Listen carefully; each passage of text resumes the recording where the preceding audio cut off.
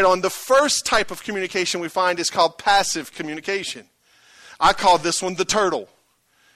Because as soon as things get scary, as soon as things get tense, this type of communicator shrinks back into its shell and doesn't want to have anything to do with the hard conversation. Any passive communicators here today? You see, the funny thing about being a turtle is that you see all these turtles in Louisiana smashed on side the road.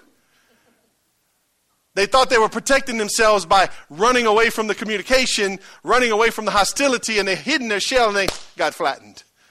Passive communicators tend to get run over all the time. Let me give you a couple of signs of passive communicators. Poor eye contact. They won't look you in the eye. They're like,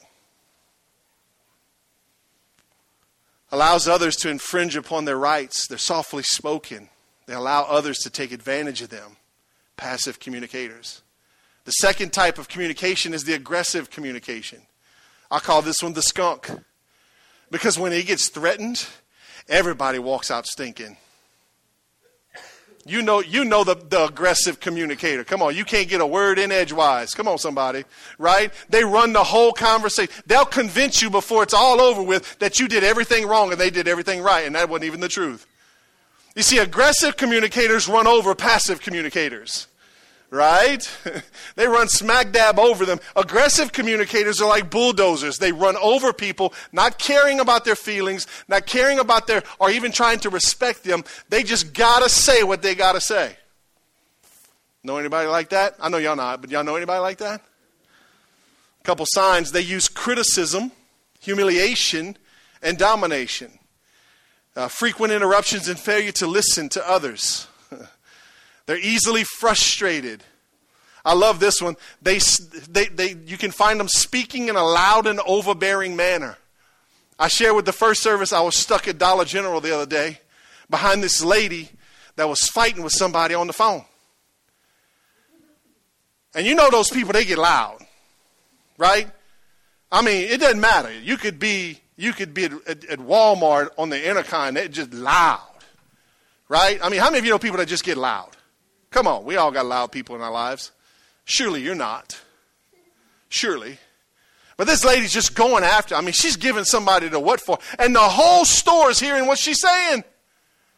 And then her debit card won't work. Her check ain't no good. And I'm standing behind her like, come on, lady. But I know the whole story. By the time it's all over, I know who she was fighting with, what they were fighting about, and that the thing wasn't going to get resolved anytime soon. You ever get around somebody like that? Loud.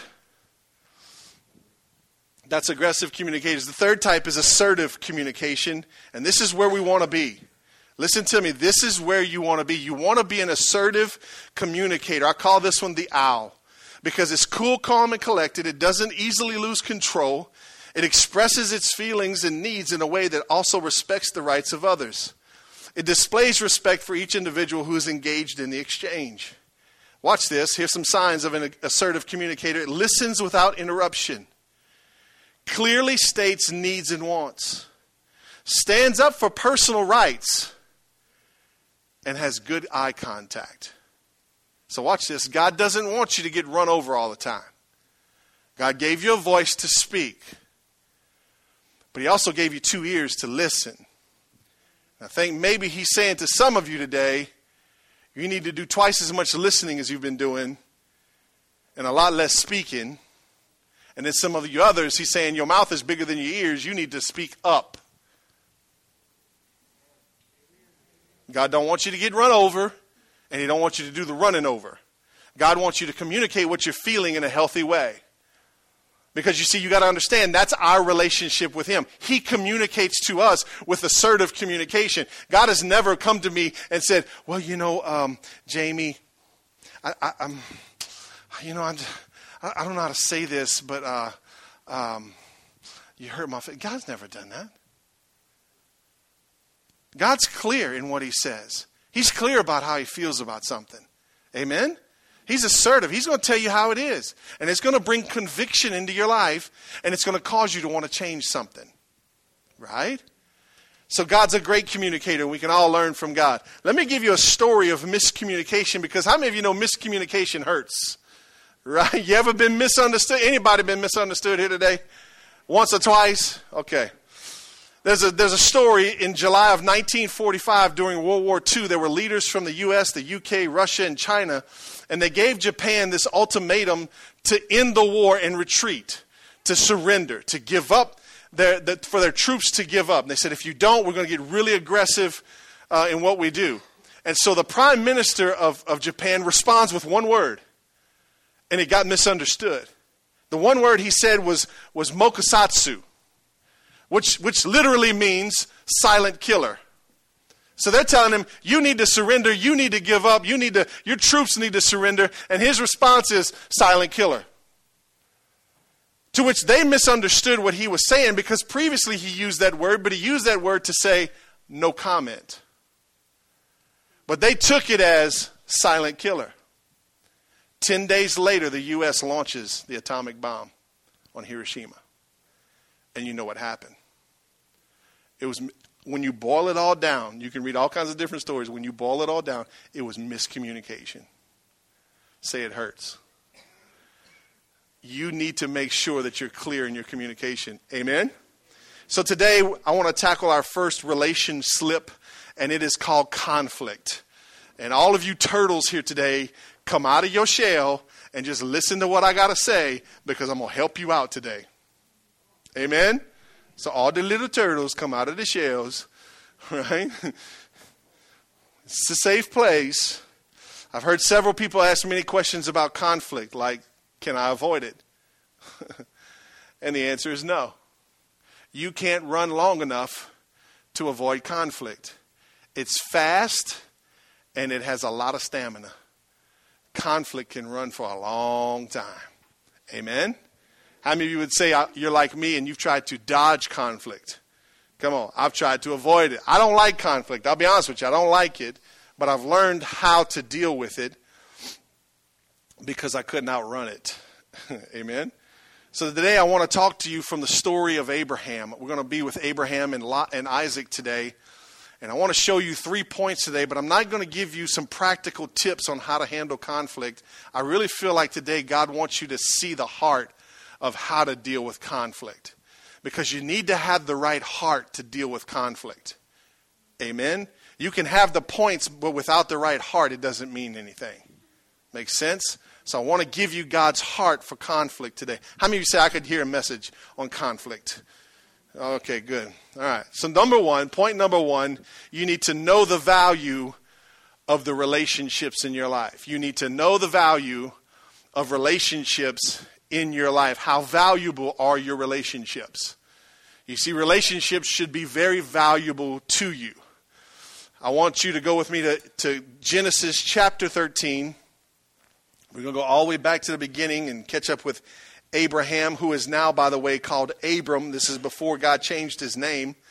His name is Abram, and he's left his hometown because God told him to, and he packed up everything he had and he took off. And we pick the story up in verse 1 of chapter 13. It says, so Abram left Egypt and traveled north into the Negev along with his wife and Lot. Lot is his nephew. He went along with Abram, his uncle, and they had and all that they owned. From the Negev, they continued traveling by stages toward Bethel, and they pitched their tents between Bethel and Ai, where they had camped before. This was the same place where Abram had built the altar, and there he worshipped the Lord again. Lot, who was traveling with Abram, had also become very wealthy with flocks of sheep and goats, herds of cattle, and many tents. But the land could not support both Abram and Lot with all their flocks and herds living so close together. Here we go. Verse 7, so disputes broke out between the herdsmen of Abram and Lot. Verse 8, finally Abram said to Lot, let's not allow this conflict to come between us or our herdsmen. After all, we are close relatives. You ought to circle around that. You ought to put an underline or a star next to that, because that's where we're going to be at this morning for this first point. The whole countryside is open to you. This is Abram speaking to Lot. Take your choice of any section of the land you want, and we'll separate. If you want the land to the left, then I'll take the land to the right. If you prefer the land to the right, then I'll take the land to the left. So Lot took a long look at the fertile plains of Jordan Valley in the direction of Zoar. The whole area as well was well watered everywhere, like the garden of the Lord in the beautiful land of Egypt. In verse 11 it says, Lot chose for himself the whole Jordan Valley to the east, underline east of them, and he went there with his flocks and servants and parted company with his uncle Abram. So Abram settled in the land of Canaan, and Lot moved his tent to a place near Sodom and settled among the cities of the plain.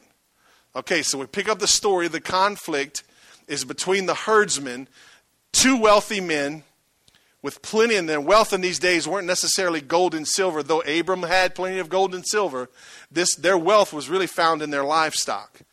Livestock requires land. Amen? And so that's where their wealth was. The problem was they didn't have enough land to support them. So there was an issue. They started to fight. The herdsmen started to fight with each other. You're taking up too much space. No, you're taking up too much space. You're not leaving enough water. No, you're not leaving enough water. They start to fight. Now watch this. The point number one is know the value of your relationships. Abram hears about the conflict. He doesn't shrink back like a passive communicator. He doesn't run in like an aggressive communicator and start a worse fight. He comes in like an assertive communicator, and he comes to Lot and he says, hey, listen, I'm fully aware that our herdsmen are fighting. There's an issue. He addresses it. He calls it what it is. He doesn't hide behind it. He says, there's an issue. I identify the issue, that we're having a land issue. But I want you to understand something. I value you more than I value our stuff. Are you seeing this? Abram walks in with the right type of communication. He all of a sudden puts a value on Lot. And it determines, because he valued Lot, it determined how the conversation was going to go. Are you seeing this morning? Shake your head, do something to acknowledge that you're seeing this. He valued the relationship more than the stuff. Was there an issue with the stuff? Absolutely there was an issue with the stuff. You got to be real about it. We're fighting over something. There's something that's not right. We just don't pretend that there's no problems. That's just being loony. Amen? If there's an issue, address it. There is an issue. Abram comes to Lot. He says, listen, buddy, you're way more valuable to me than this thing, than this land, than this stuff. Now watch how Abram addresses the problem. Who's the head honcho? Abram is. Who's following who? Well, Abram's following God. Lot's following Abram. Would you be okay to say that Abram's in charge? Right? Would you say it would be fair if Abram took the land that he wanted first? Yes, it would be absolutely fair. But watch how he handles the situation. He says, I tell you what, our relationship is so valuable, you choose. You take what you want, and I'll take the rest. That's a big deal. Because not only did he say that Lot was more valuable than the stuff, but he proved it by what he did. So you got to be careful that your voice matches your actions. Because you can say, hey, you're valuable to me, and then do something under the table or do something to slight somebody, and they go, well, that don't feel like value to me. Right? So Abram says, tell you what, bro, you want the left, I'll take the right. You want the right, I'll take the left. You choose first. Could you say that Abram was a big boy? Would you say that he was the more mature one in the bunch? Would you say he had a good perspective of conflict? He says, you choose, and I'll take the opposite. Now watch what happens in all of this. So Lot, I mean, he doesn't come back and say, oh no, Uncle Abram, no, I could never do that. You take the first choice. He doesn't do that. He wasn't who Abram was. You got to remember, he's following Abram, but Abram's following God. Big difference in following man than following God. Lot says, okay, you're going to give me mine, I'm going to go get it. Come on. You ever open up your house to somebody and they come in and took over? You ever offer somebody something and they took the whole thing? Good thing we don't share stories in church, huh? Lot goes and he picks the choicest piece of land. And the Bible says that he takes his herds and his tents and he moves them onto that land. And then we pick up the story. Watch this, because I want you to see what happens on the other side of good conflict.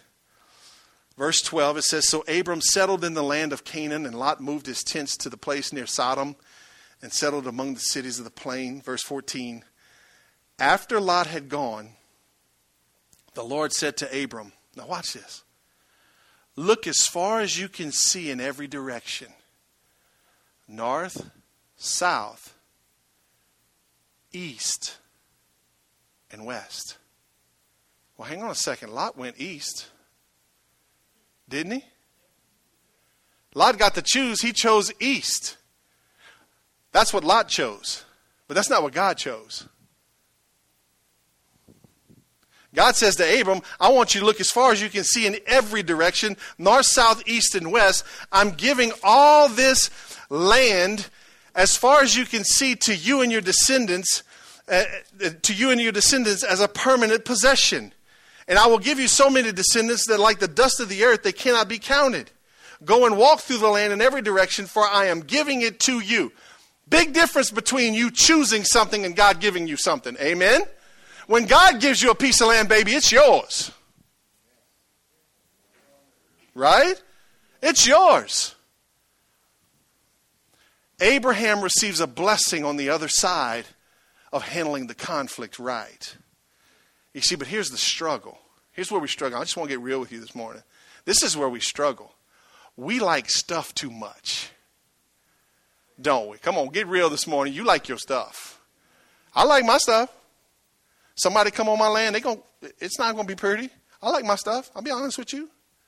But sometimes we like our stuff so much that we can't even show the goodness of God to other people. And Abram had a bigger picture of the situation, and he valued the relationship so much that he said, hey, listen, bro, I'm not worried about it. God's my provider. This land isn't my provider. You take what you want. I know God's going to take care of me. Say, that's big boy stuff right there. That's big boy stuff. Come on, that's where we need to be as believers. Where we go, you know what, I'm not going to take this personally. I'm not going to get offended. I'm not going to try to prove to you that I'm the boss and you're not. And I'm not going to tell you need to submit because you're younger than me and you're following me. I'm not throwing all that in your face. I'm going to be a big boy about the whole situation. Okay, I love you so much. I'm not going to fight about this. You take what you want. A little different perspective, huh? Yeah, but Pastor, but you don't know. I mean, I worked hard for this. I'm the one God called out. I'm the one with the promise. I'm the one with this. Uh-huh. Yeah? And? Just do the right thing, and then God will do his thing. Amen? All you got to worry about is doing the right thing. You do the right thing, then God will do his thing. That's preaching, y'all. I mean, I don't know what else to say. I mean, that's just good stuff. It wasn't even in my notes. I mean, straight down from heaven. I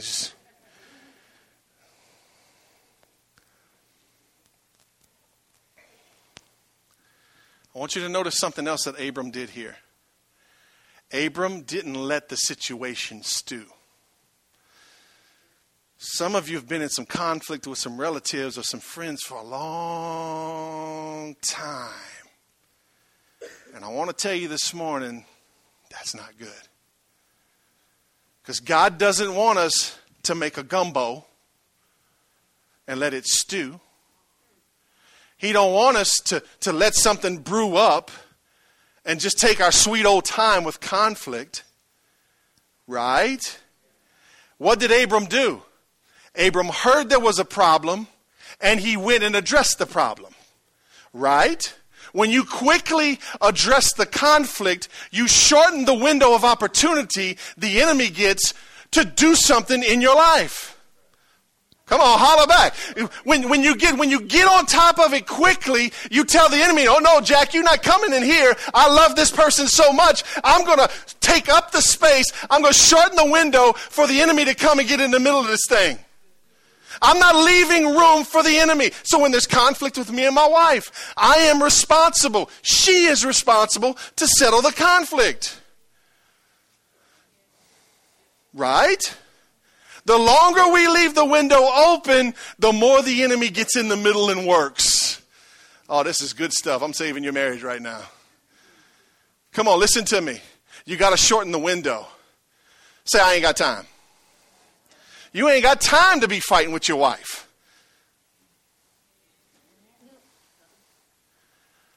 I'm a lover, not a fighter. I would rather be her lover than her fighter.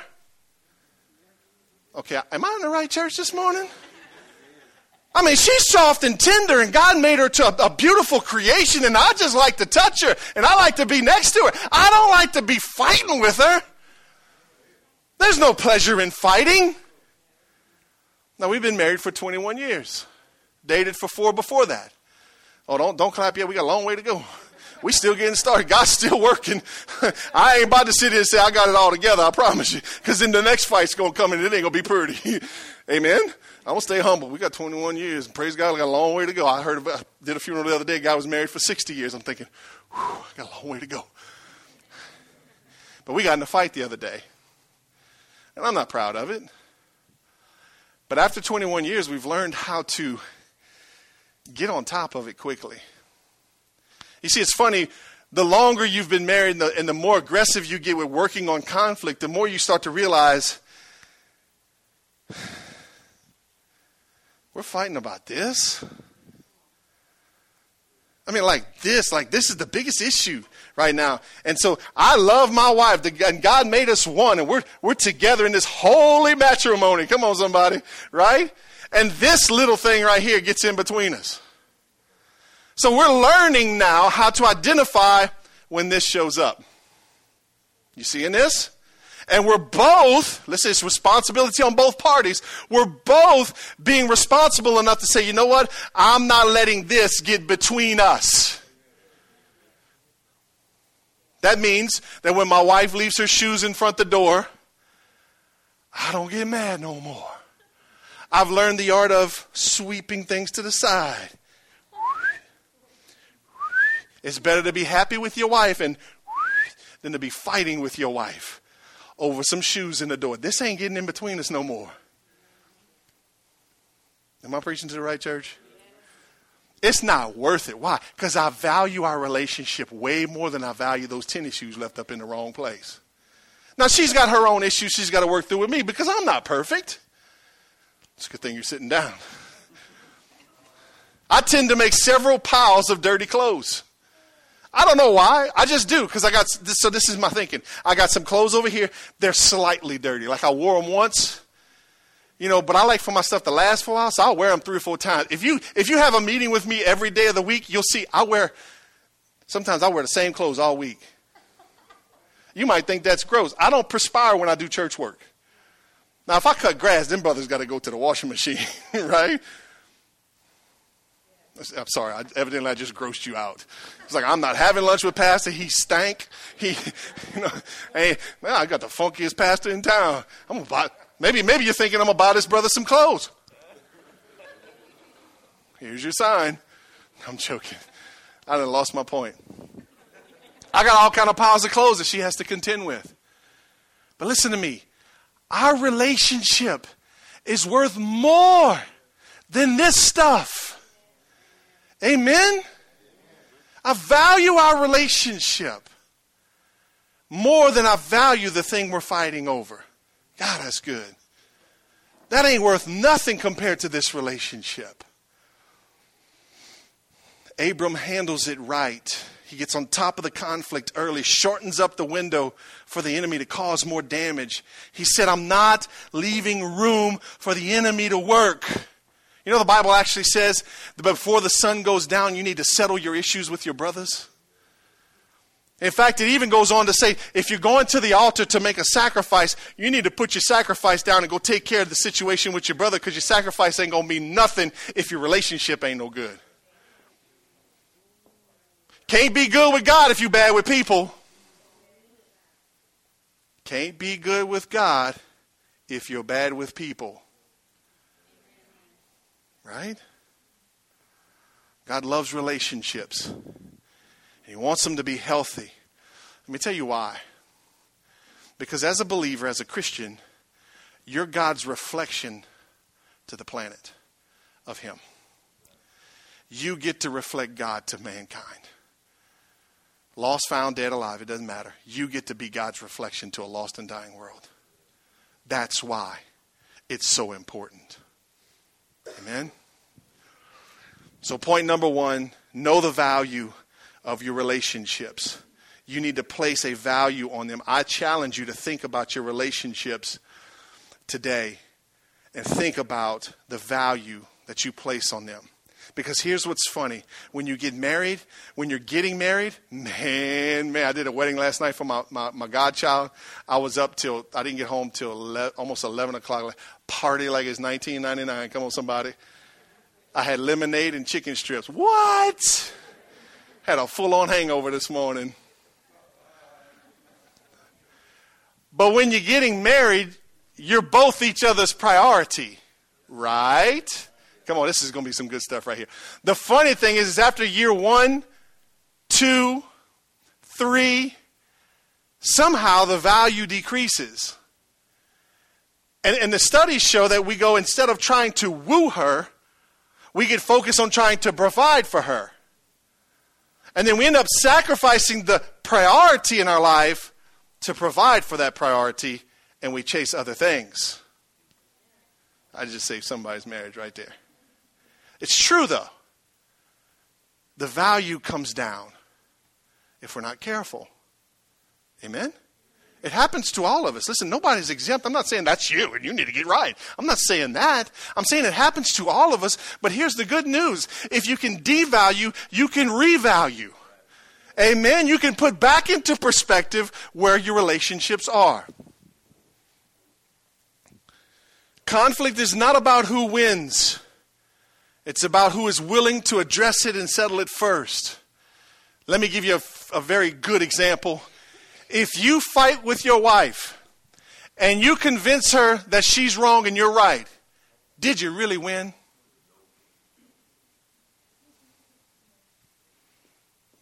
Even the women said, no, they don't win. They don't win. So number 1, know the value of your relationships. Number 2, sometimes you have to reposition people in your life. And I want you to get this one because this one's big. Sometimes you have to reposition people in your life. Go with me to Genesis chapter 21. Abram has gone from being called Abram to Abraham. And he got himself into a situation. He has a child for a maidservant who he took on as a wife. And now he's got a child with his wife, Sarah, and there's a problem. The two can't exist together, and there's a problem. So watch this, chapter 21, verse 8. Sometimes you have to reposition people in your life. Verse 8, when Isaac grew up and was about to be weaned, Abraham prepared a huge feast to celebrate the occasion. But Sarah saw Ishmael, the son of Abram, and her Egyptian servant Hagar, making fun of her son Isaac. Come on, mamas, you don't make fun of my baby. Right? So she turned to Abram and demanded. She didn't ask nicely. The Bible says she demanded. Mamas can demand, can't they? She demanded, get rid of that slave woman and her son. He is not going to share the inheritance with my son Isaac. I won't have it! Exclamation mark. Woo! See, that's the perfect opportunity for a fight right there, right? I mean, listen, when mama's mad, everybody's not happy. Mama ain't happy, you ain't happy. She said, listen to me, Abraham. Come on, you've all had this conversation with your wife. Don't act like you didn't. Listen to me, boy. This ain't going to happen. And he's freaking out because like Ishmael's his blood son too. Right? Can you say stuck in the middle? I mean, Ishmael's his blood son. Isaac's his blood son. And Sarah's his wife. Exactly. Oh, Lord. Watch this.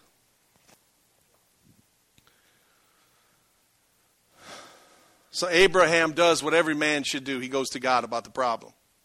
Wouldn't you agree? That's a good thing to do. But sometimes you got to be ready for what God's going to tell you. Watch this. This upset Abraham very much because Ishmael was his son. But God told Abraham, do not be upset over the boy, your servant. Do whatever Sarah tells you. I figured all the ladies would have been like, whoop, whoop, whoop, whoop. You see, God told you, do what I say. You try to fix people up and hook them up through Scripture. I mean, I'm like giving you a position through Scripture, and you're just like, Okay, let's try that again. Watch what Abraham does when he prays. Do not be upset over the boy you're serving. Do whatever Sarah tells you to. That's weak. Yeah, maybe I need this. Let's see. I'm gonna aim this way. How about if I aim this way now? Okay, because they seem to have they got it. Do whatever your wife says to do. Okay, let's just move on. Do whatever Sarah tells you, for Isaac is the son through whom your descendants will be counted.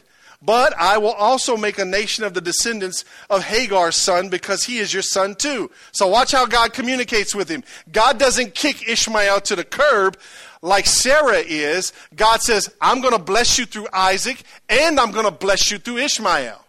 You seeing this? So God gives Abraham a promise for Isaac, and he gives Abraham a promise for Ishmael.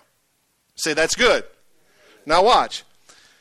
But I will also make a nation of the descendants through Hagar's son, because he is your son too. Verse 14. So Abraham got up early the next morning, prepared food and a container of water, and strapped them to Hagar's shoulders. Then he sent her away with their son, and she wandered aimlessly in the wilderness of Beersheba. Some of you are thinking, dang, Abraham, that's cold.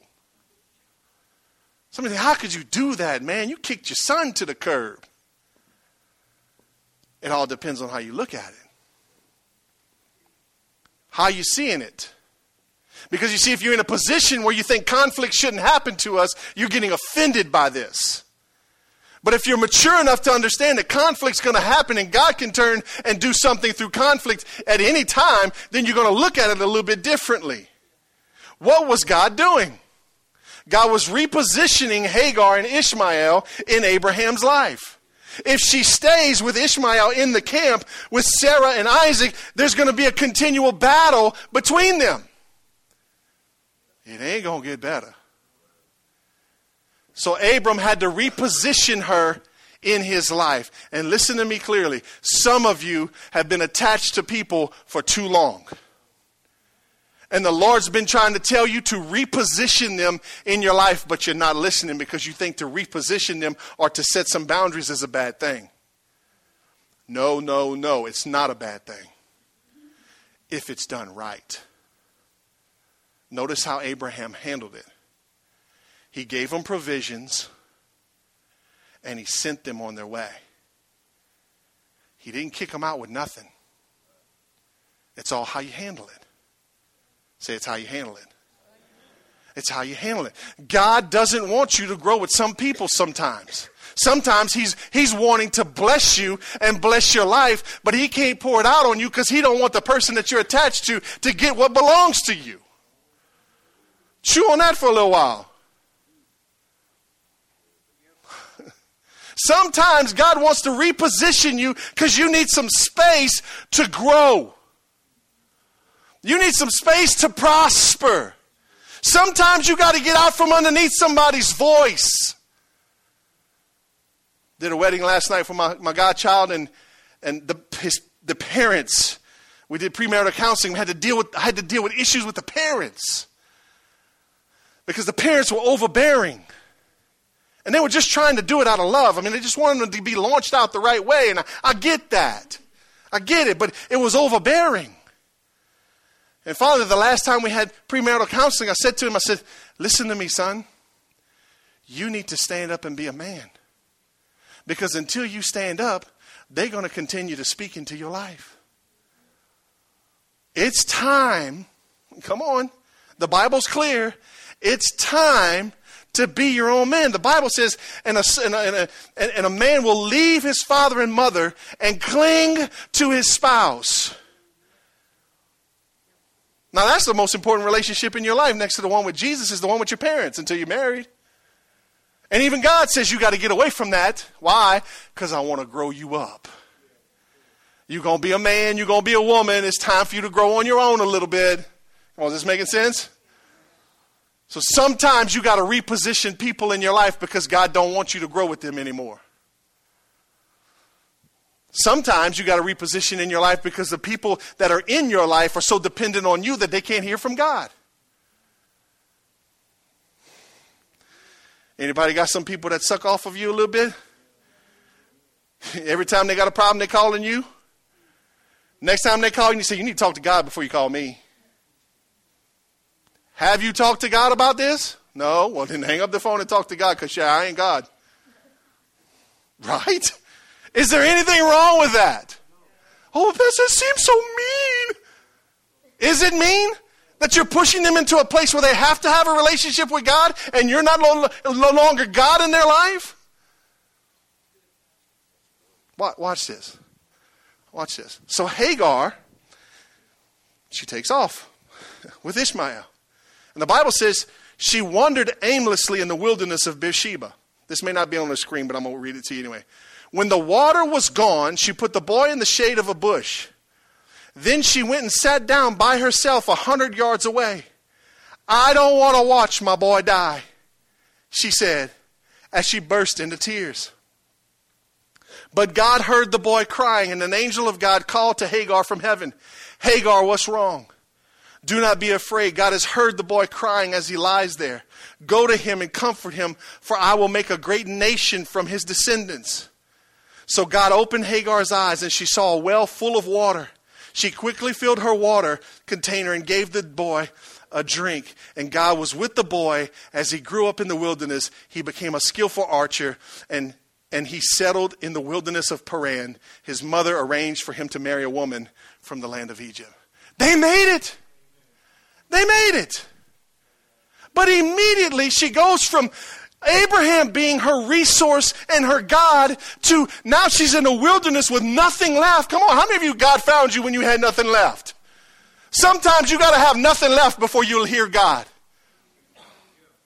Am I in the right church? He pushed her out. He repositioned her. He put up boundaries in his life because if he would have left her there, there would have been a constant battle that he'd always had to deal with, and he would have missed out on the plans God had for his life. Right? So he repositions her. She gets out on her own now. She's not dependent on him anymore. Watch this. All of a sudden, she's got a relationship with God. All of a sudden, she sees what she never saw before. She was standing right next to a well.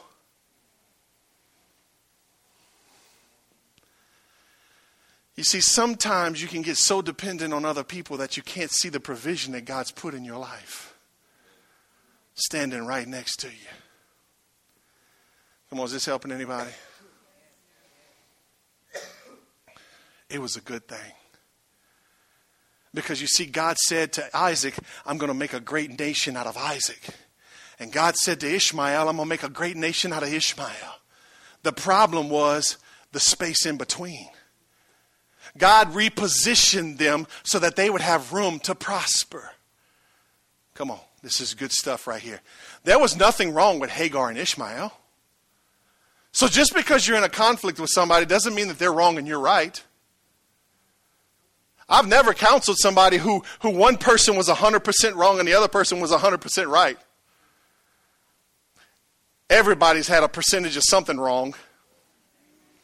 Come on, you know this is truth this morning.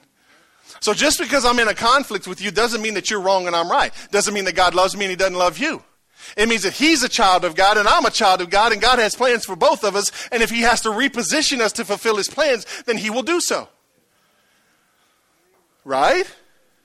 So God blesses Ishmael and Hagar and he blesses Sarah and Isaac. You see it? Conflict can be a good thing. You don't believe that yet. That's okay. We're going to get there. Conflict can be a good thing because it can reposition us to grow. Sometimes boundaries are the best prevention for future conflict. Some of you have been riding on the drama train with people for too long. Come on, you know I'm right. You've been dealing with somebody's stuff for too long. When you going to put them off the train? Just saying.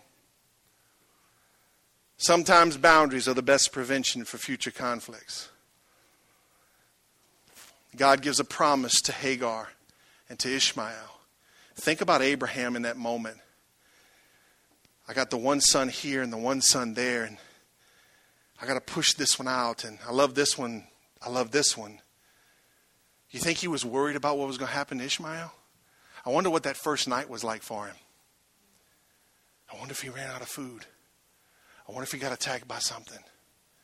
I'm not saying it's easy to push people into a new position in your life. I'm not saying that. I've been repositioned. God took me from my family and brought me here where I have no family because he's doing something new in my family. Amen. And that was not pretty. It was not fun. It was very emotional and very drastic. And it hurt. There was a lot of pain in all that. But listen to me clearly. God is bigger than your pain. He's bigger than the pain you'll go through when he repositions your life. Amen. I promise you from my own experience, just do it and watch God do what he's going to do.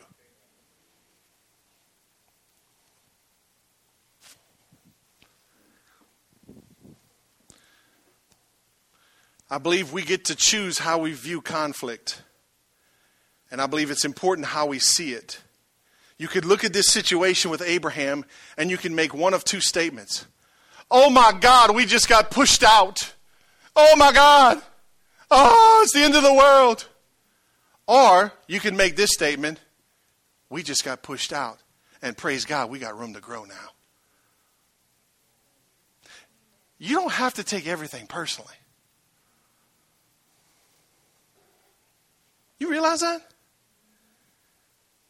You don't have to take everything personally. Jesus said in the New Testament, people are going to come after you like they came after me. But they're coming after you because of me. Don't take it personal. Oh my God, people hate me.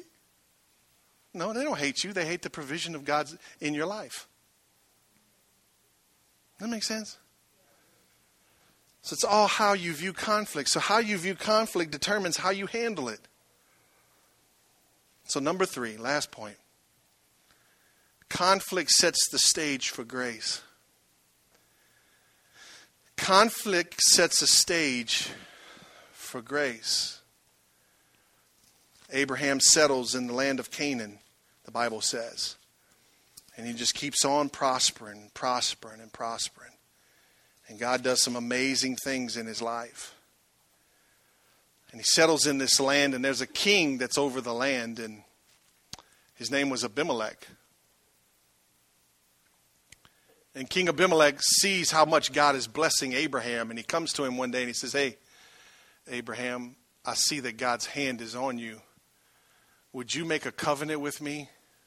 So basically he comes to Abraham and says, hey, look, can we make a little promise here? I see you're getting bigger and more blessed and stronger all the time.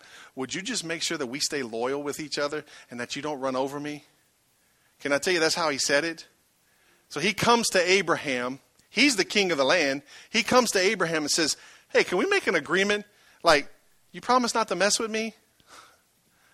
And Abraham says, yes, I'll make that agreement with you. And so they make what the Bible calls a covenant, which is not supposed to be broken. So in that meeting, they make the covenant. Everybody's happy. Abraham goes, hey, listen, I got an issue. He's not passive. He's not aggressive. He's assertive. Hey, I got an issue. Okay, well, what's your issue? Your herdsmen are running my herdsmen away from the well that I dug. That's my well. But your guys are running my guys away. So we agreed that I'll be loyal to you and that I won't overtake you and I won't hurt you. I want you to agree that that's my well. And Abimelech goes, I never heard of such a thing. I'll take care of that. I didn't know that was going on. Abraham says, okay, I'm going to give you 7 of my best sheep to make sure that this is my well. You got that? Remember that story because it happens again. So time goes on. Abraham continues to grow. God continues to bless him. Finally, Abraham dies. Isaac takes over, and God's hand seems to be twice as much on Isaac as it is on Abraham. And I mean, this guy's becoming filthy rich in those standards of those times. And so Isaac's just prospering and prospering and prospering. And Abimelech is still alive. And Abimelech comes to Isaac one day, and he says, hey, You're getting so big, we can't handle you. You got to get off my land. At the same time, Abimelech's herdsmen are going to Isaac's wells and taking them, making statements like, that's my water. Watch this. He names the wells. It's important to understand the names of these wells. Now watch this in chapter 26. I'm going to bring it to a close in just a minute. Verse 19. Isaac's servants also dug wells in the Gerar Valley and discovered a well of fresh water. But then the shepherds from Gerar, Abimelech's shepherds, came and claimed the spring. This is our water, they said. And they argued over it with Isaac's herdsmen. So Isaac named the well Esek, which means argument. So that well gets the name argument. Isaac's men then dug another well, but again there was a dispute over it. So Isaac named it Sitnah, which means hostility. So that well gets named hostility. So we got a well named argument and a well named hostility. And abandoning that one, Isaac moved on and dug another well. This time there was no dispute over it. So Isaac named the place Rehoboth, which means open space. Watch this. For he said, at last the Lord has created enough space for us to prosper in this land. Are you seeing it? At last, God has given us enough space to prosper in this land. What happened to Isaac? He got repositioned. It happens to good people too, yeah. He got pushed out. They took his well. Did he get sucked into a fight? What did the devil want? The devil wanted him to start a fight with Abimelech and that the two would go to war. Isaac was bigger than that. He valued the relationship more than that. He said, okay, I'm going to name that one argument. And he moves on. Digs another one. They come and take that one. That one's name is hostility. And he moves on.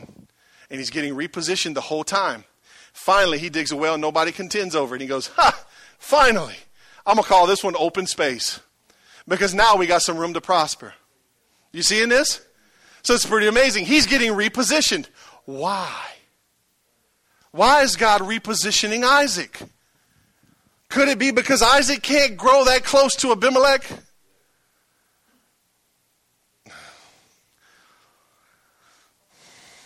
You got to remember that conflict sets the stage for grace.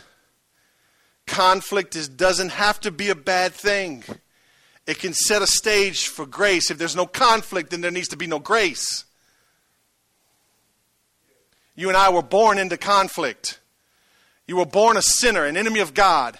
Because of what Jesus did on the cross, you get to go from being an enemy to a friend now. Jesus dealt with the conflict with grace. You seeing it? So conflict sets the stage for grace. Now watch what happens in verse 26. Remember the story. One day, King Abimelech came from Gerar with his advisors. We have come. Isaac says, why have you come here? Isaac asked. You obviously hate me since you kicked me off your land. He doesn't squawk back from it. He doesn't hide from it. He's pretty clear in his communication, right? Why are you coming here? Clearly you hate me. You kicked me off your land. They replied, we can plainly see that the Lord is with you. So we want to enter into a sworn treaty with you. Sound familiar? Let's make a covenant. Swear that you will not harm us, just as we have never troubled you. We have always treated you well, and we sent you away from us in peace. Now, come on. You see, there's some people you fight with, they will never acknowledge they're wrong. They'll go to the grave thinking they're right. Seriously. There's been people in the cemetery that died thinking they were right. We've never treated you bad. We never. Really? Well, he told Abraham, I didn't know nothing about the well. Watch a lot. Watch how conflict sets up the stage for grace. Watch this. And now look at how the Lord has blessed you. So Isaac prepared a covenant feast to celebrate the treaty, and they ate and drank together. Early the next morning, They each took a solemn oath not to interfere with each other. Then Isaac sent them home again, and they left him in peace. Did Isaac bring up any of the issues? Say no. It wasn't necessary. It wasn't necessary. Isaac saw the bigger picture. He saw what God was trying to do. He didn't take it personal, and he didn't let Abimelech suck him into something that he didn't belong into. Some of you got a bad problem of letting people suck you into arguments that you don't belong into.